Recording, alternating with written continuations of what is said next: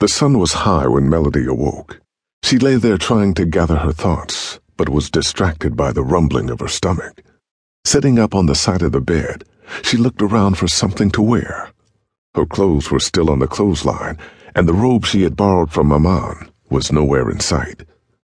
Dirt and dried blood remained on her body from the night before, so she wrapped the sheet around herself and hurried to wash. After a quick shower, she covered herself with a towel before walking outside to gather her clothes. She found they were dry, though a faint smoky smell lingered in the fabric. Melody could have sworn she heard a storm approaching last night during the ceremony, but the images were too jumbled for her to be sure. Before going back inside to change, she noticed Samuel's truck was gone.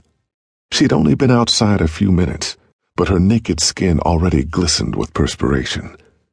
She thought about last night, about dancing naked in front of Samuel and Maman, remembering how liberated she had felt.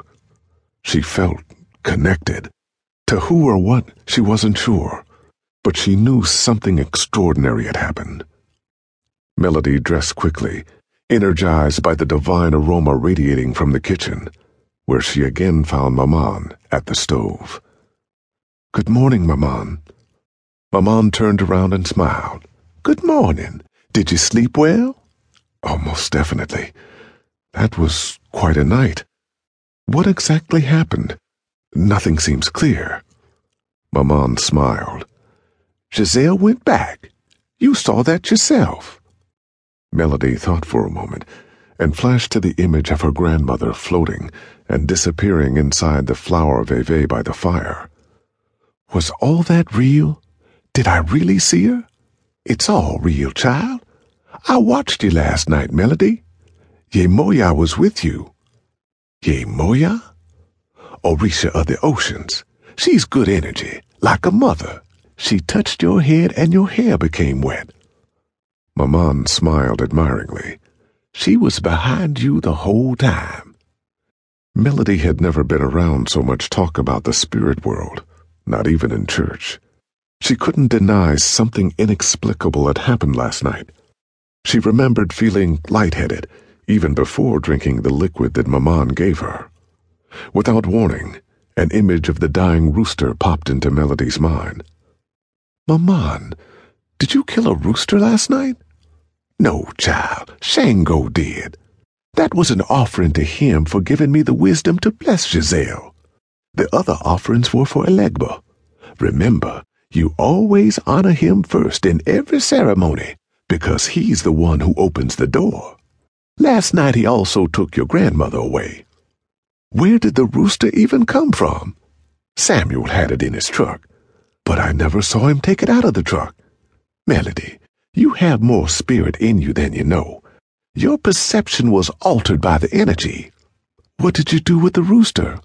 "The head was thrown in the flames as a token. The rest of it is over there, enjoying the company of onions and potatoes in the skillet." Melody glanced over at the stove and saw the skillet with a lid on, beside a frying pan containing sausage patties. All other questions disappeared in a wave of hunger. "May I please have some sausage? I am famished." "I cooked it just for you. There are eggs and biscuits, too." Melody didn't wait for a second invitation. She piled her plate with sausage, scrambled eggs, and 2 biscuits. "I'm sorry I don't have any coffee, Melody. I can make you some tea if you'd like." Melody nodded with her mouth full and waited to swallow before answering. "Tea sounds great. Thank you." She ate slowly, yet steadily, toying with the idea of sharing her dream in which Grandmama told her to guard the book. It was only a dream, but she felt it shouldn't be discussed, though she couldn't understand why. Could she trust Maman? Her grandmother sent Melody to find the old lady, so she saw no reason not to trust her. She felt safe here. "I dreamed of Grandmama last night. She was holding an old book and running through the woods. There were shadows chasing her, but it was like they couldn't see her. Then she told me to look in the old barn." "That's interesting, Melody. Maybe that's why Bertrand Baton's people couldn't find her. There may have been a root."